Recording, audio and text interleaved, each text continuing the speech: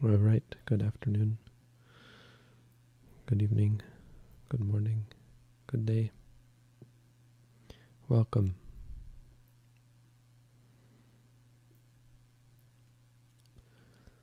It's July 4th.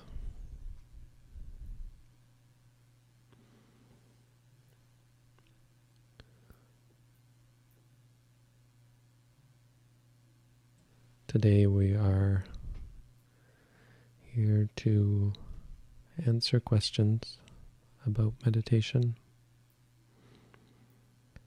and to spend an hour in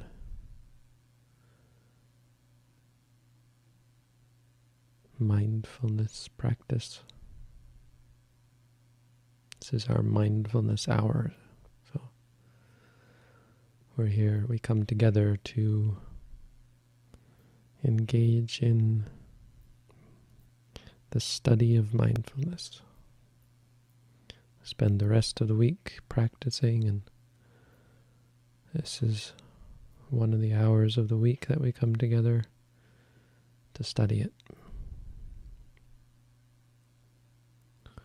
To ask questions, to answer questions, and to practice together. So we close our eyes and focus our attention on the present moment. The body, the feelings, the mind, the Dhamma.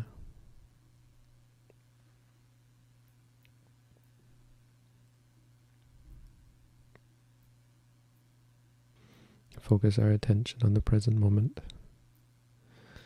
Keeping our mind here and now. Catching our experiences.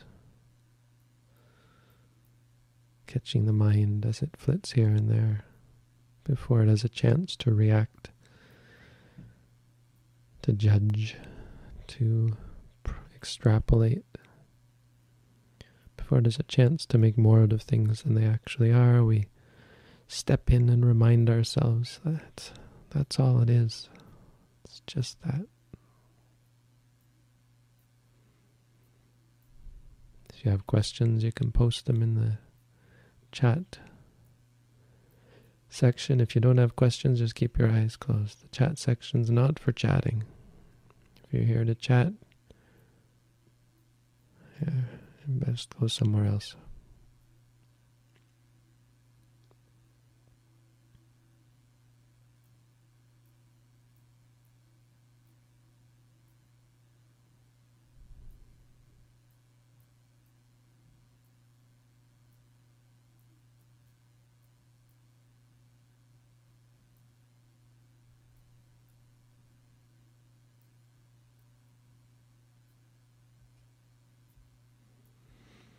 Shraddha is here to to ask the questions, so just post them and close your eyes and we'll get to them. Questions should be about meditation based on our practice, so if you haven't read the booklet that we have on how to meditate, probably best to go do that, because without it, you might not have a good understanding of what we're even talking about. If you have read the booklet and you're interested in more, best thing to do right now is to sign up for an at-home meditation course. You can go to our website and sign up. It's all free. Saw someone asking recently again about how much, whether there's a minimum recommended donation or something like that, and there certainly is not. There's not even a recommended donation period or a suggested donation or a donation at all. Nothing related to the courses that we offer. If you want to support the organization, you can, but I'm not here to talk about that. You can go to our website and learn about that if you want to support. That's not what we're here for. And there's no hidden agenda. Everything's free.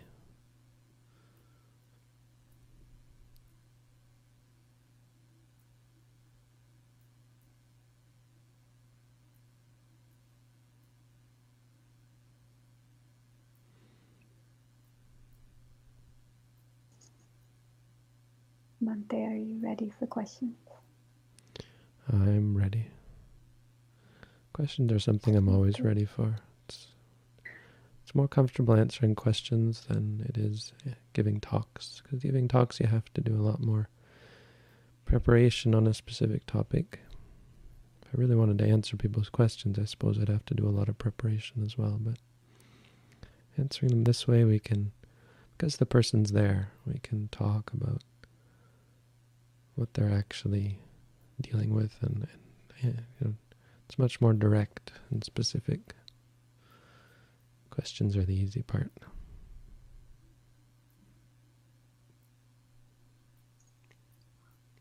This first question I wasn't sure about, but I'll ask you and you could decide. When one hears, who or what is actually hearing? There is the sound, the ear, and then some sort of me involved. What is it? How to investigate it? It's delusion, ignorance, wrong view. That sense of a me is just a sense. You should note maybe sensing or feeling or thinking. Feeling might be a good one if you feel like there's a me involved. It's based on consciousness. There is consciousness, but that consciousness is momentary. And the problem is it's so quick that we don't really get a good sense of it being momentary, because it's moving from one thing to another, and it feels like there's a continuity when in fact it's discrete, distinct. So this it that you're talking about, it's the self, and it's not something you're ever going to find.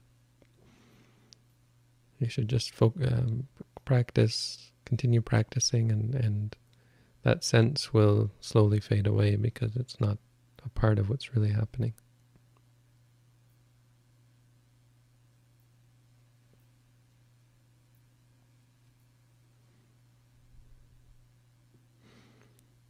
It's like when you watch a film. You know, if you watch a film 24 frames per second or 30 frames per second, 25 some places, and it looks like it's continuous, but in fact it's discrete frames. Each frame can be paused. In fact, now with digital, it's all mixed in, and it's like looking at a picture and seeing, you see a face of someone, but it's not actually a face, it's just pixels, discrete. But there's an illusion. And until you look with a microscope or slow the film down, you can't see the individual frames. You don't realize that it's actually an illusion.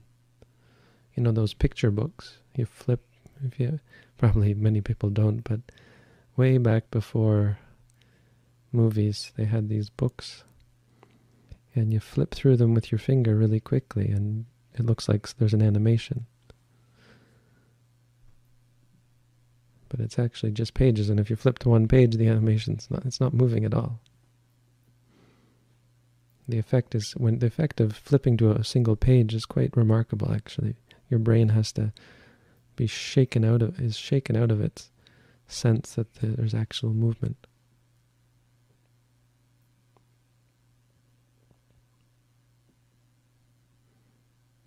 And all there is the one frame. Consciousness is like that. We've lived so long with the illusion of self, me, mind, that it's just become our sense, the feeling we get. It's our perspective, our perception. It's false. It's an illusion.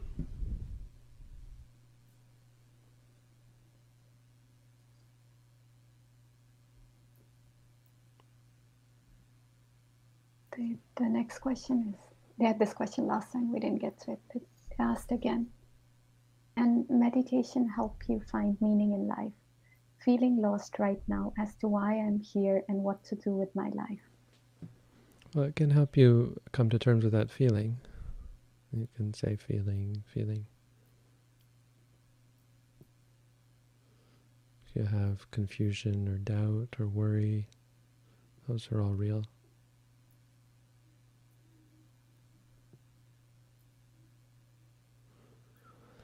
There is no meaning of life. It's an odd sort of idea.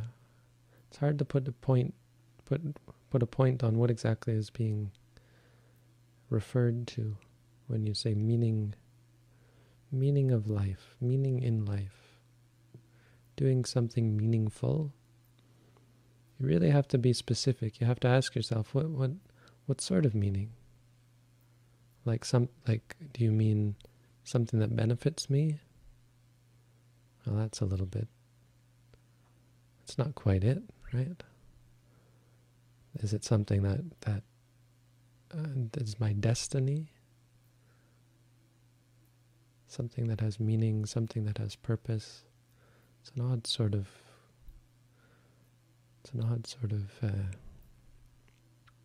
idea.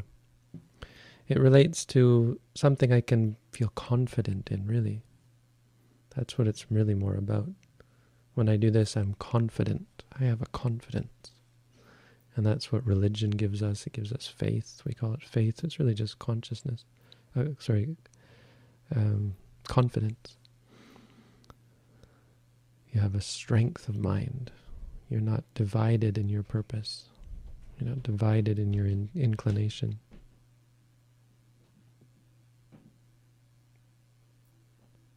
But that can come from wrong activities. You can be doing the wrong thing and be very encouraged into doing it. Or you can be doing the right thing. Maybe if we talk in terms of wrong or right, it has more meaning. Some things we do are wrong, some things are right, and that has real inherent truth to it. That there are things that are wrong and there are things that are right, but that's really just based on whether it causes suffering or whether it frees us from suffering. So if you want to find direction, something that you can have confidence in, the best place to put your confidence is in suffering, understanding suffering, and thereby freeing yourself from suffering.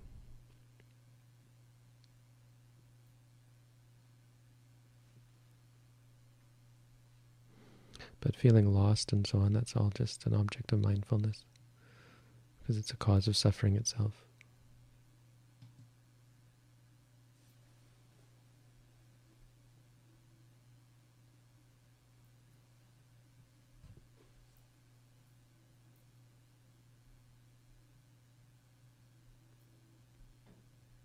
It's okay to take time away from noting the present moment to contemplate the Buddha's teaching.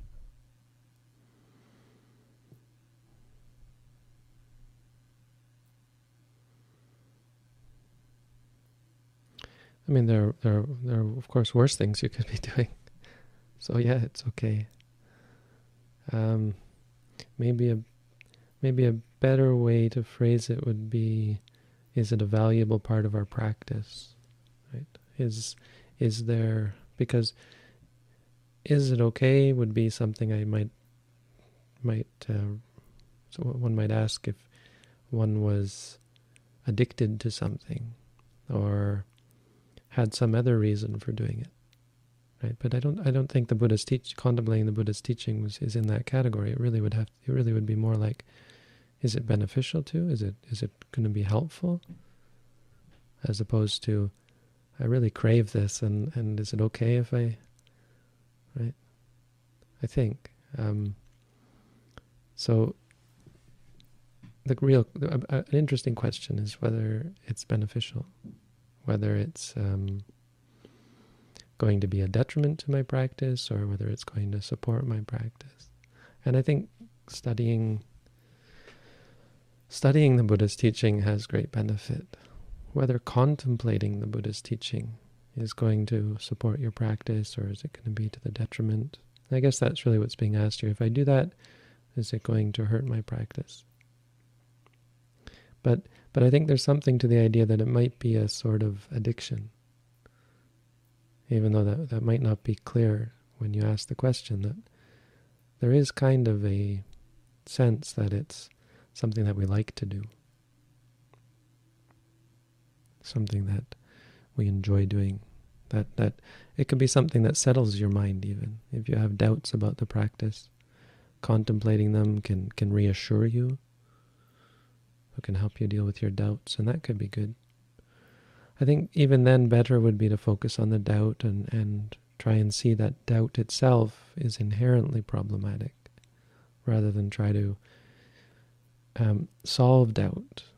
Because then it's just about solving individual experiences, and it becomes a habit where you try to fix things, as opposed to deal with them and see that they're not worth even worrying about, or not worth engaging in. Right? Doubt is something that's inherently harmful. Well, it's disruptive to the mind. It's a hindrance to focus and concentration. I don't think there's a lot of room for contemplating teachings. I think, to some extent, learning them and understanding them is important. If you learn about the four Satipatthana and then learn what they mean until you can understand, okay, yeah, that's what I get it. And there may be some contemplation involved there, but often there's just an explanation from a teacher, and it shouldn't be a deep or complicated explanation. I don't think there's a lot of room for stepping back and taking it as a practice of contemplating the teachings. There's not a lot of room for intellectualizing. I think any benefit you get from the reassurance is just going to potentially become a bit of a bad habit. It's not quite right to try and assuage your doubts by getting explanations and so on, by thinking. It's jnana. If anything, it's in this category of jnana, which is a upakilesa, where you get caught up in knowledge.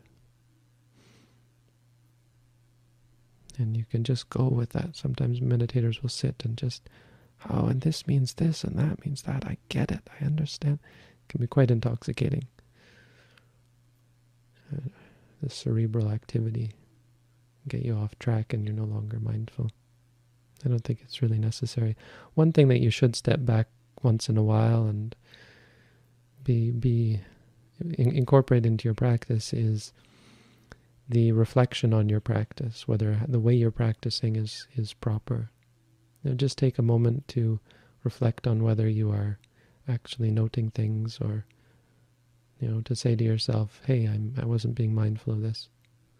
My practice was really awful there. Oh, it was because I wasn't being mindful of this. I think there's room for that.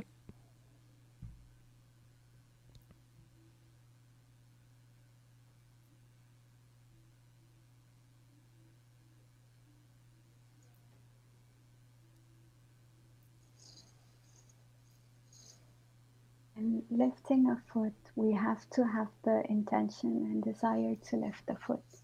Is it helpful to note the thinking of lift foot up?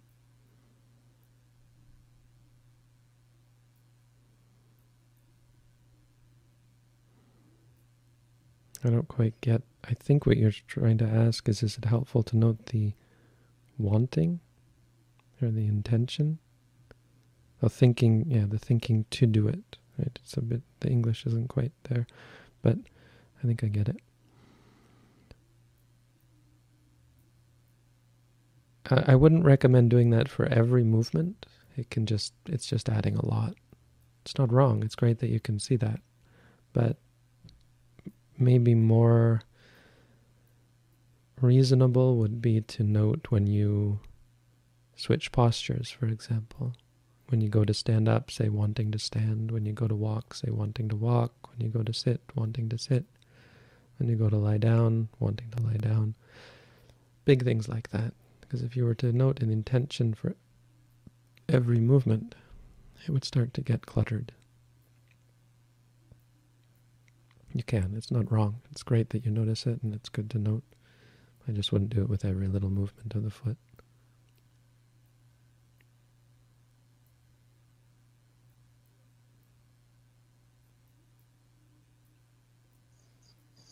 How can I overcome fear?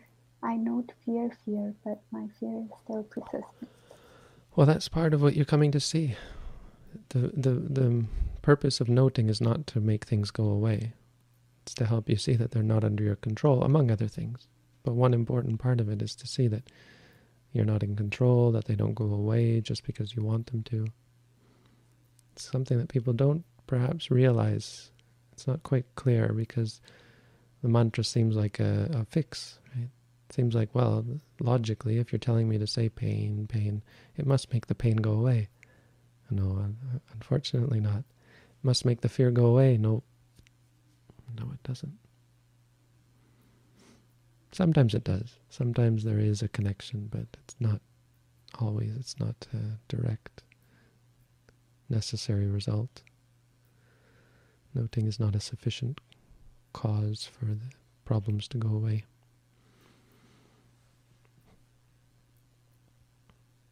So how can I overcome fear is probably based, asking that question is probably based on a desire for the pain to go away. That is really a part of the problem. Wanting the fear to go away, which is a part of the problem. Wanting it to go away is just going to exacerbate things. What we're trying to do, and why we use the noting, why the heck do we use it? To understand fear, to understand the objects of our experience. The more you understand fear, the less likely you are to engage in things like fear as a reaction, because you see more clearly that it's really not very useful. It's harmful, in fact.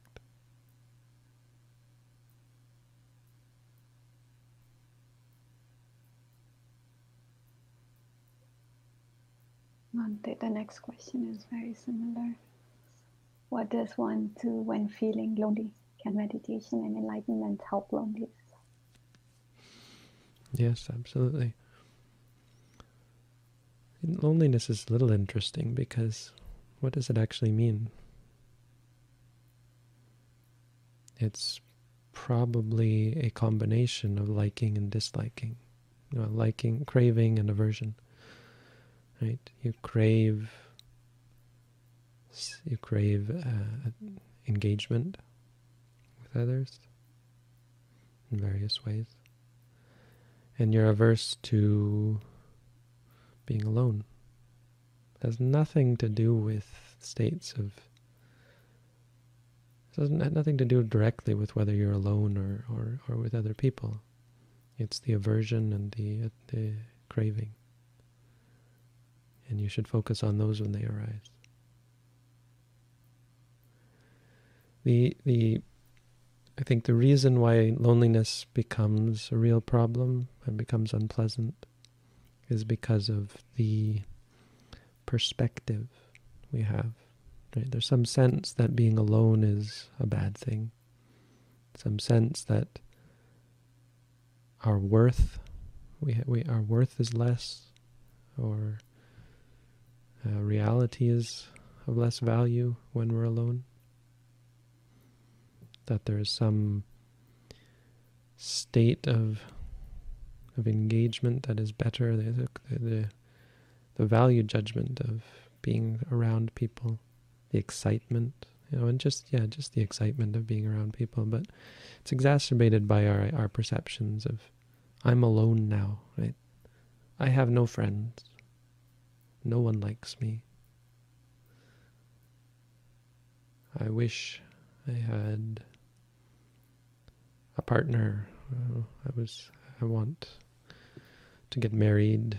Ideas like that. There's some abstract ideas involved that create the idea of being lonely. It becomes loneliness when you have a concept of being alone. That is negative. Being alone is a problem. So all of that you should note as well. Thinking, if you have thoughts of being alone, thoughts of having no friends, thoughts of wishing you had lots of friends, you should note all those.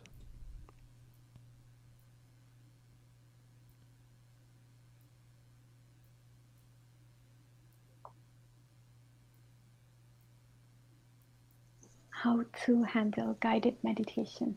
I'm not sure whether to concentrate on the speaker or my breath. Well, I don't generally recommend guided meditation. The idea behind a guided meditation is someone who doesn't know how to meditate, listening to the speaker, and as a result of listening, starting to apply their teachings as they're listening. So it's both, you're going back and forth. For someone who already knows how to meditate, really your best is to just meditate. Being guided is, as your question suggests, it's limiting because you have to listen and meditate. You have to do two things at once. I mean, obviously, if it's guided, you have to, for it to be guided, there has to be a concentrating on what the person's saying. But for it to be meditation, there has to also be a focus on not the breath, but whatever the object is that the person's talking about. So it's more of an introductory thing. I wouldn't recommend it as a daily practice. I suppose artificially there's some artificial, you're getting this direction. Now do this, now do that. And that could be useful. I think the bigger problem there is the reliance on it.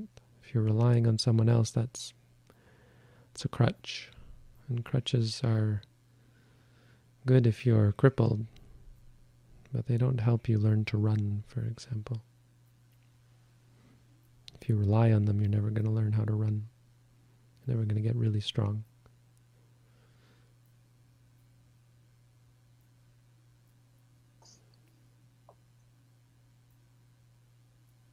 One thing. There's some of the questions I skipped earlier.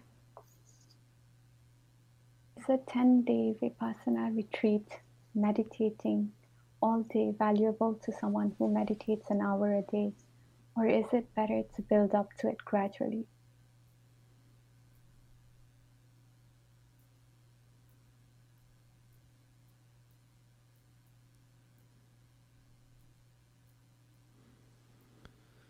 I don't think there's any reason to build up to it gradually.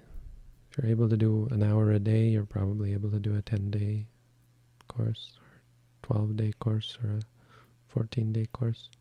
I don't know.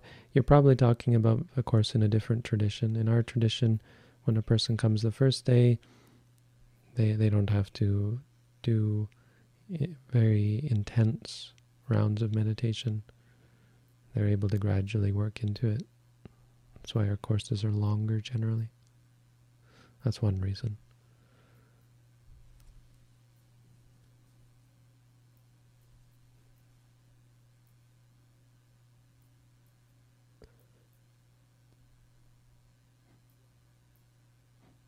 They can find information on our website. It's being updated.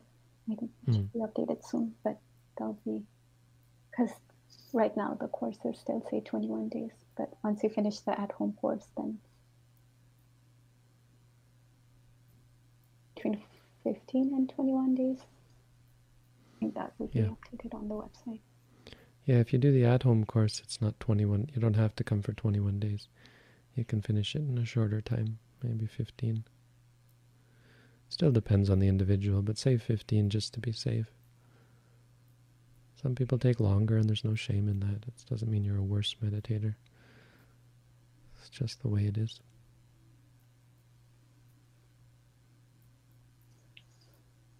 How do you know if you're enlightened? I find that I have made progress in my mindfulness, but is there such a thing as fully enlightened? I wouldn't worry about it. One thing you can be clear on is that just being mindful and gaining progress in mindfulness isn't the goal. It's meant to lead up to a moment where the mind lets go of everything and there's an experience of cessation, where the mind lets go of seeing, hearing, smelling, tasting, feeling, thinking. Lets go of samsara completely just for a moment, and there's a state. It's hard to describe because anything I say is going to make it sound like a trance or something, and there's no trance. There's no. What kind of is a trance? But even saying that is misleading. It's beyond. It's not really something you can describe with words, because all words are related to samsara, related to experiences. It's outside of experience, in a sense. And that changes you. That experience is more than life-changing. It doesn't just change this life. It changes the core of the stream of consciousness. It just changes everything.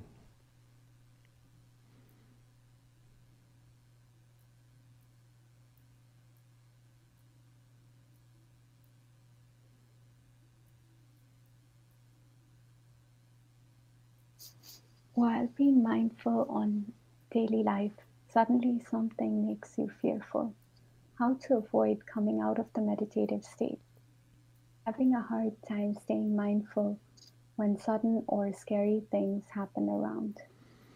So generally this sort of description is a conflation of concentration and mindfulness.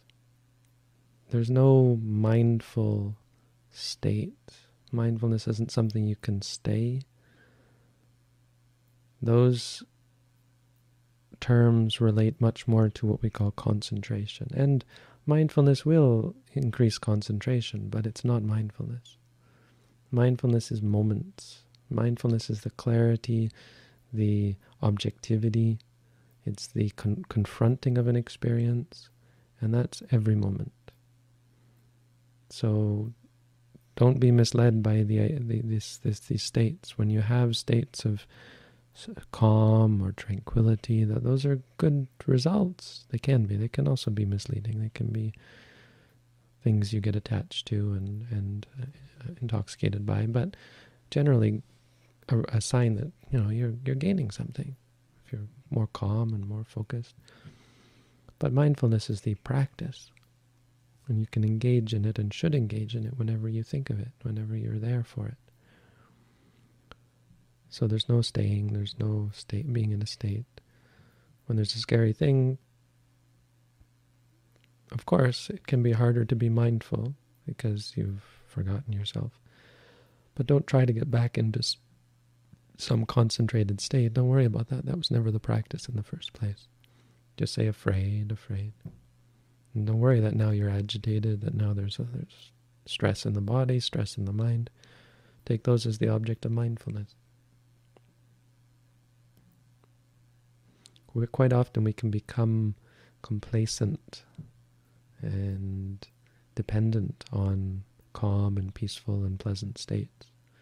And then when they're gone, when the next day or the next hour or the next moment, there's a different experience of stress or whatever, we are lost and displeased, disappointed, confused, upset, more upset because we want what we had and we don't know how to get it. We even come to think of it as something we're doing. Look at me, I'm very focused. And then when it's gone, you try to turn it back on. You say, why can't I make it happen again? I made it happen before, but the truth is you didn't. The truth is it comes and goes. And it's not as predictable as you thought it was.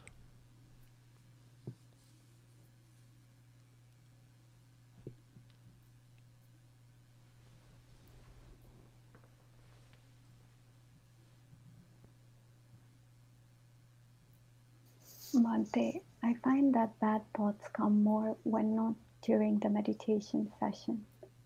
Would it be of use to actively think of these during meditation instead of waiting for it to appear to then note? No, just note them when you're not meditating as well. When bad thoughts come, note them. There's nothing particular that we have to focus on. The real problem, the biggest problem with trying to induce problematic states, challenging states, is that is habit forming as well. It's the process of true understanding and objectivity can't occur when you're encouraging. So in the long run, you're not gonna benefit from inducing things. It's based on the idea of control and fixing. You have some purpose in doing so, and that purpose becomes an inclination. And when you try to start fixing things, well, it just feeds into our inclination to try to see things as problems and to try and fix them. It feeds into the aversion towards our problems, which is itself a problem.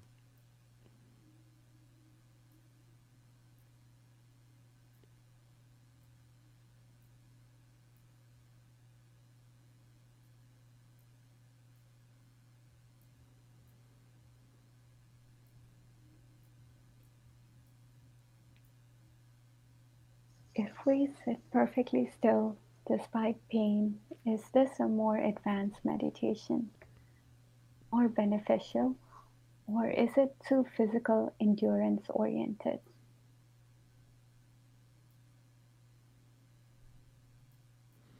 Yeah, I would say that's too much.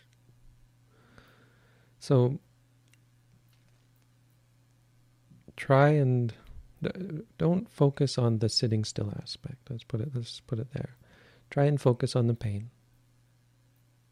Note to yourself pain. If you find yourself moving as a result of the pain, try and note that. If you have an intention to move, if you say to yourself, I need to move because this pain is too much, then the best rule of thumb is to just note to yourself wanting to move. And if you're still wanting to move, then note moving, and move slowly. If you use the hand to lift the foot, the leg, for example, say moving, placing, pushing, and so on. And just keep going. Try and note the pain first, yes. But then if you do move, if you want to move, note that and move. Sometimes you should move because it can be injurious.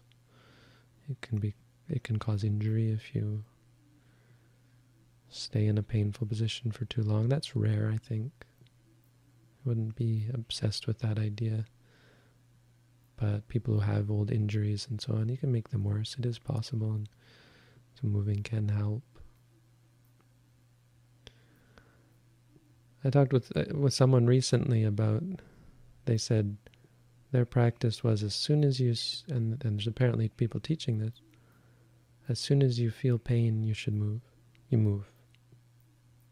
As soon as you feel pain, you acknowledge that there's pain, and then you move to a different posture. And I said, well, that is different from how we practice, because the Buddha said that we should face pain and try and understand pain. Suffering is to be understood.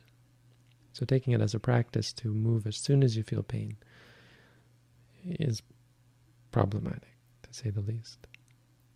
You'll never really face it. But the practical application is that you face it as much as you can, and when it's too much, then you move. And gradually, this is what you should be, this is the framework you should be working under, is that gradually you will face it more. Gradually you'll face it for a longer period of time until eventually you no longer have to move. You shouldn't put judgment on it. Again, if you move, you move. It's not actually a problem to do that. Just try and be as mindful as you can, and you'll find eventually, naturally, you just don't have to move. You don't have to move as quickly. Eventually, you don't have to move at all.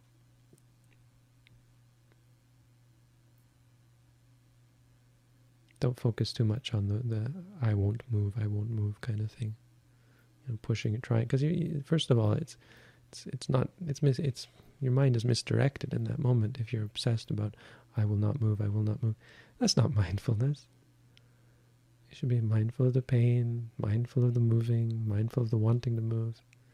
That's how you sort it out. It'll sort itself out eventually. And if you move, you move.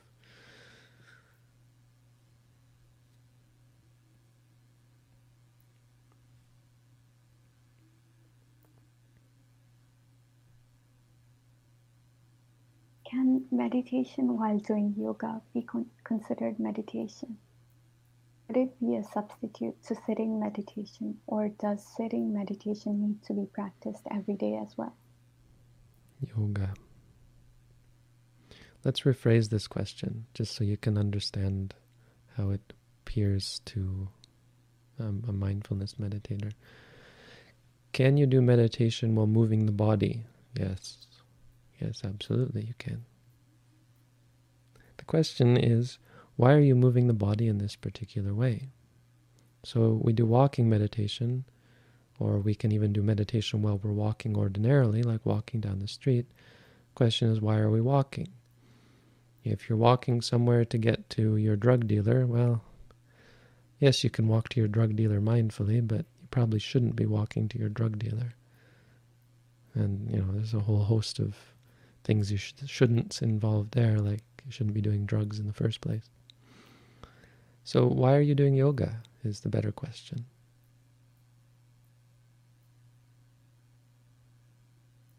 And I don't really know.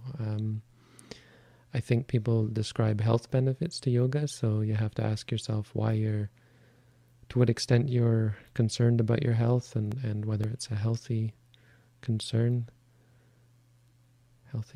for your health. And I think a big reason why people do things like yoga or Tai Chi is for the result, the feelings that come from it. For Tai Chi and so on, I think there's a feeling of calm. For yoga, I think there's perhaps even pleasure, but calm as well. People like that. I think there are probably chemicals involved, bodily chemicals, brain chemicals. So I don't think yoga is an evil thing, certainly not demonic or anything, but I'd be suspicious of why people do yoga. I guess I would be suspicious of why someone doing a meditation course would be doing yoga. So if you're doing it in your daily life, it's nothing to, really great. It's far better than other things you could be doing in your life, like drugs or going out to parties or so on. And if you're doing yoga, don't let me stop you. But if you're doing a meditation course, I would say it doesn't have any place. Stretching in general. Some people will do it because they feel, and this is, I think, another important point to make. People do it because they feel that it will help them sit better, and that's a real problem. Wanting to sit better, usually relating to not feeling as much pain, real problem. Pain is our friend. Pain is our lab rat. It's what we focus on. It's what we study. Pain is the object of meditation. It's a very important one. Trying to avoid it is a big problem. So that when you sit in meditation, you'll feel strong, your body will feel strong, your mind will feel strong. All of that is problematic. You have to be able to deal with your mind that is a mind that is weak. You have to understand weakness and disturbance. That's what we want to understand. Why are we disturbed?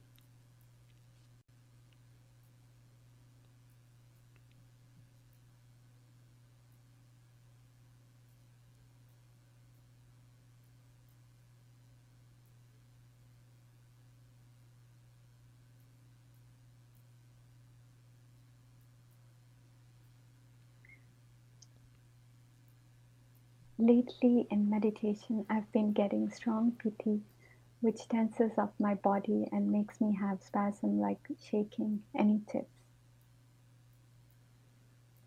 If it's just a one-off spasm, then you can just note it and move on. Note any emotions you might have about it. There's no asking about any tips. I'm not trying to be critical, but when I analyze your questions, I'm not trying to criticize and say, "Boy, this person, why were they? What a dumb question." It's not a dumb question. It's just analyzed to help you understand what's going on when you ask this. So when you ask any tips, there's a sense that you have a problem with this, and I don't know. I have to go by only words, but I assume that there is probably a problem with it, and that's a part of the problem. So there's nothing wrong with a spasm. It's not like it's a good thing, but it's not a bad thing either. You should just note it and go on. But if shaking occurs continuously, there's often a mental aspect. The mind is egging it on, is encouraging it. And then you can tell yourself to stop. Just say to yourself, stop. That helps.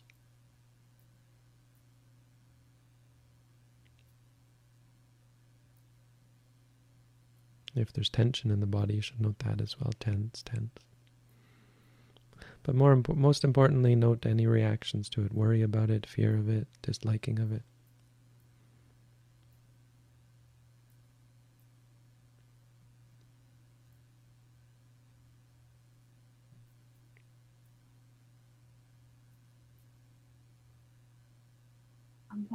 This is not exactly about meditation, but they asked twice. So I know the things I need to do. Yes, twice, so you must need an answer.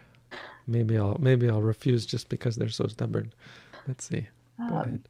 I know the things I need to do to improve my life, but I find it hard to motivate myself to do these things. Do these when there are people in my life that I want that are not with me. How do I depend less on others? How do I depend less on others? Well, meditation helps. Really, there's not a complicated answer. Your dependency on others is an attachment. It's something that causes us stress and suffering.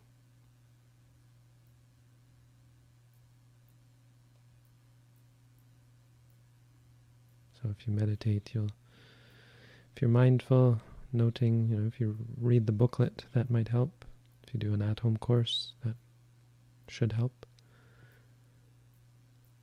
You'll find yourself less attached, less inclined to cling, because you see more clearly how stupid it is to cling. How useless it is, how harmful it is to you.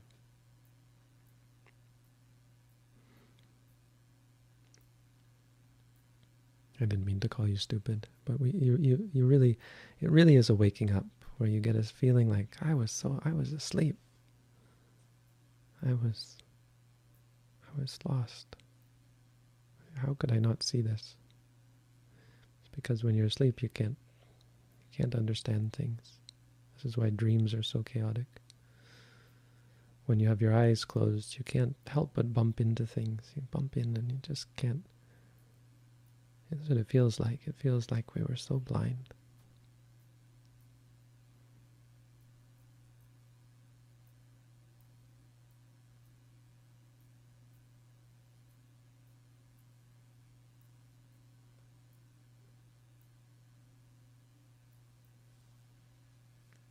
What rate should noting be done?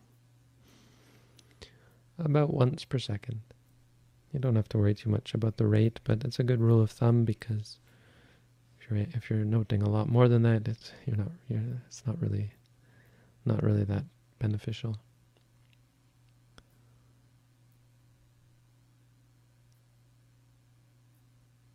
Can meditation reveal our real self?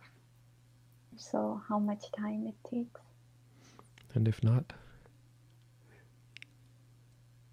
Buddhism doesn't talk about a real self. We have no sense that such a thing exists. Any views that you might have relating to a real self are just going to cause you stress and suffering. You better let go of those views.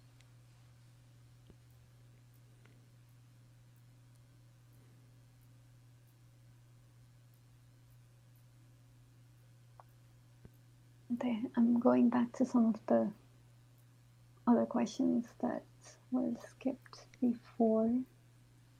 Maybe you could decide if... Sure. Is there a limit to what we can achieve with breathing meditation? Does insight meditation go deeper in a way? Like, do we move beyond the practice that you read about in the booklet? Because what we practice isn't technically breathing meditation. It's mindfulness of the body, the tension in the body, though you could call it breathing meditation, but I like to be specific because there are many things that are called breathing meditation. But if you're referring to the watching the stomach rising and falling, then yes, there are more, we might say, advanced techniques, but they're still related to the stomach. If you want to learn about those, quote, advanced techniques, then you can take the at-home course and we can go through them. It's not like you have to be some advanced meditator to learn about them. It's more like we want to give them personally and when you're ready for them as you go through the course. If we just put them out on the internet, then people would just decide for themselves when they were ready, and that's a really bad way to do a course, especially in the beginning, because a person, well, it's not easy for one to gauge one's own practice. It's like trying to see yourself without a mirror.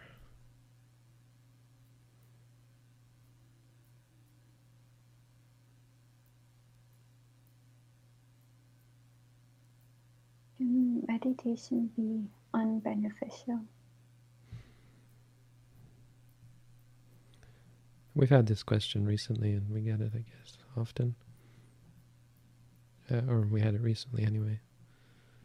I don't really want to answer it. I'm trying to think of what way someone might ask this if they really need an answer, is they might be worried about the practice causing harm. Is there some dangers that I should be aware of when I undertake meditation? And there really aren't. I wouldn't worry about it.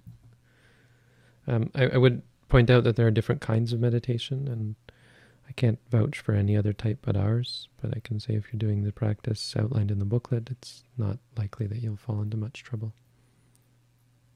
You should be aware that the mind is a powerful thing, of course, and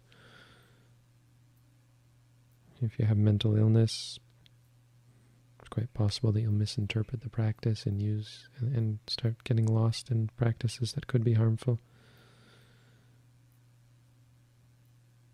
Mind is a powerful thing, and if you engage and encourage harmful habits, guess what? They hurt you.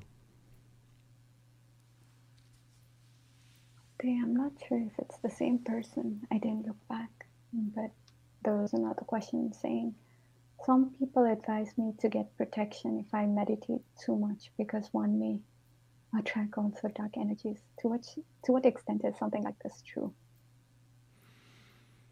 I mean, that's a very sort of poetic and mystical, magical way of talking about it. But to some extent, there is truth to the idea that if you meditate, it encourages problems, because those problems are in us that we generally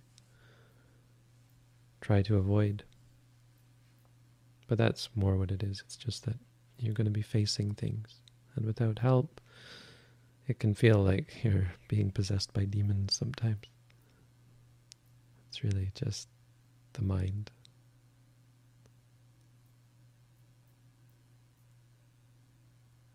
You should. So if we want to talk in these terms, you should be protected by your teacher. I think there is some talk of meditation attracting spirits, perhaps even evil spirits. And that's it actually different. So if we talk about it actually attracting spirits, it in fact is a protection itself in that sense, because any spirit that would mess with a meditator, very bad things would happen to them. It can happen. I think it can happen. And meditation can also bring you in closer contact with beings that you might have bad karma with. I'm going to scare you all. Scare some people anyway, people who think like this. Buddhists talk about this, and they talk about going, doing a meditation course sometimes attracts. One thing it can attract is beings, ghosts that want to benefit. They have some connection with you, and they're looking to benefit themselves as well. And that can scare the heck out of meditators, from what I hear.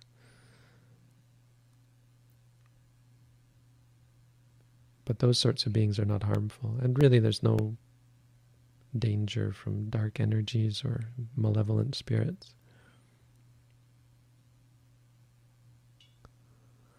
There's no danger from anything. Nothing is dangerous. The only thing that's really dangerous is lack of mindfulness. Nothing can hurt you unless you're going to react to it. And that's where people run into trouble, I suppose, even potentially with spirits coming to trick you into being unmindful. That could happen, I suppose.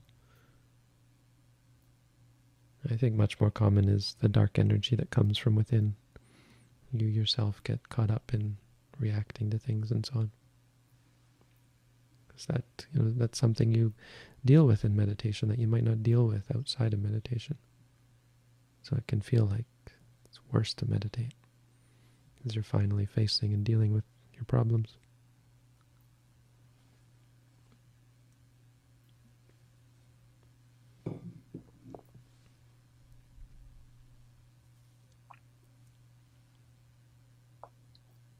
Could meditation alone help you recover from an addiction or mental illness like anorexia? Absolutely, yes. Anorexia seems very much like, it's a neuroses, I think, right?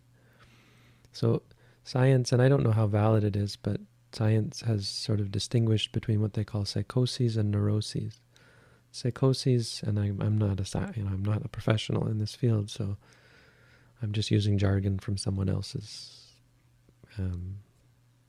field of practice. But my understanding, from what I learned in high school actually, is that psychoses are organic. They're ingrained.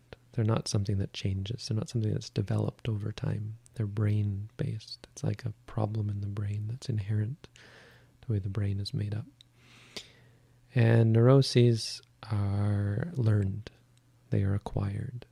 Now, I think it's oversimplistic. I think it's fair to say. I think probably the scientific community has to some extent moved on or qualified these two categories, but it can be helpful, practically speaking, to say that anorexia is a neurosis, in the sense that it's acquired. It's a habit. And it becomes overwhelming where you just don't know how to deal with it. And you don't even think about it. You're just, right, you start by going on a diet, and then it becomes unhealthy where you're just in a loop, basically. And of course, mindfulness helps us break out of all of our loops. It gives us better loops, better habits. So absolutely, I think that would be an interesting thing to see someone who had anorexia take up mindfulness meditation and prevail over it. I think for sure that's a possibility. A real problem is if someone has strong mental illness, the reason why it often seems useless to do things like meditation is because their minds are in a bad way. And if your minds are already in a bad way, it's that much harder to get out of it.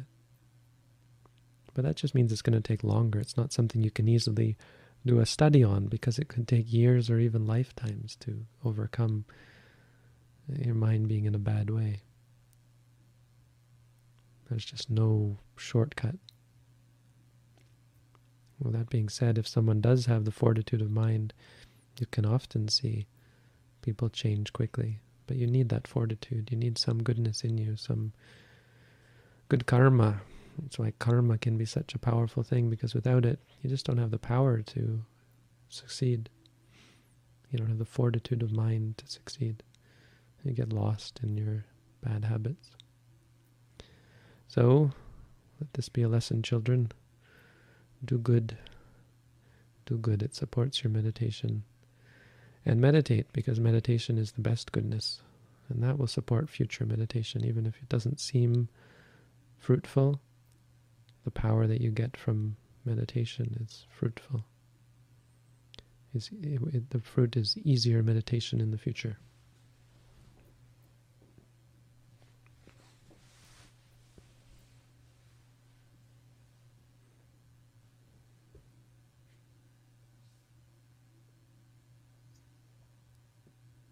Are there any other noting terms to be used when coming in contact with spirits? I use hearing when having clairaudient experiences and feeling when feeling the almost magnetic pull of their touch. Yeah, that's right. That's all.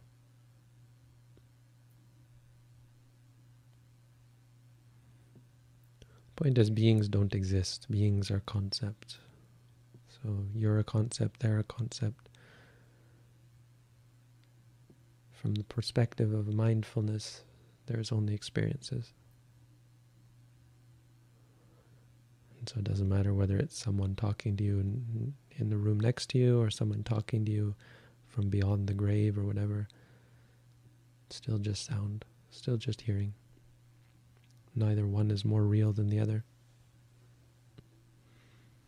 Well, maybe that's not true. Well, not more real, but different, because if someone's shouting in your ear, there's also sound involved, right? There's also sound waves in the physical ear involved, but it's not more real, it's just different. If you hear something in the mind, it's still hearing, it's just a different kind of hearing. But that doesn't mean anything. We don't distinguish between different kinds of experience. I mean, different kinds of hearing, for example, or different kinds of seeing. Seeing is still just seeing. Hearing is still just hearing. Being able to distinguish between hearing and seeing, that's enough. That's sufficient. Okay, that's all then. Do we have any really important questions that need answers?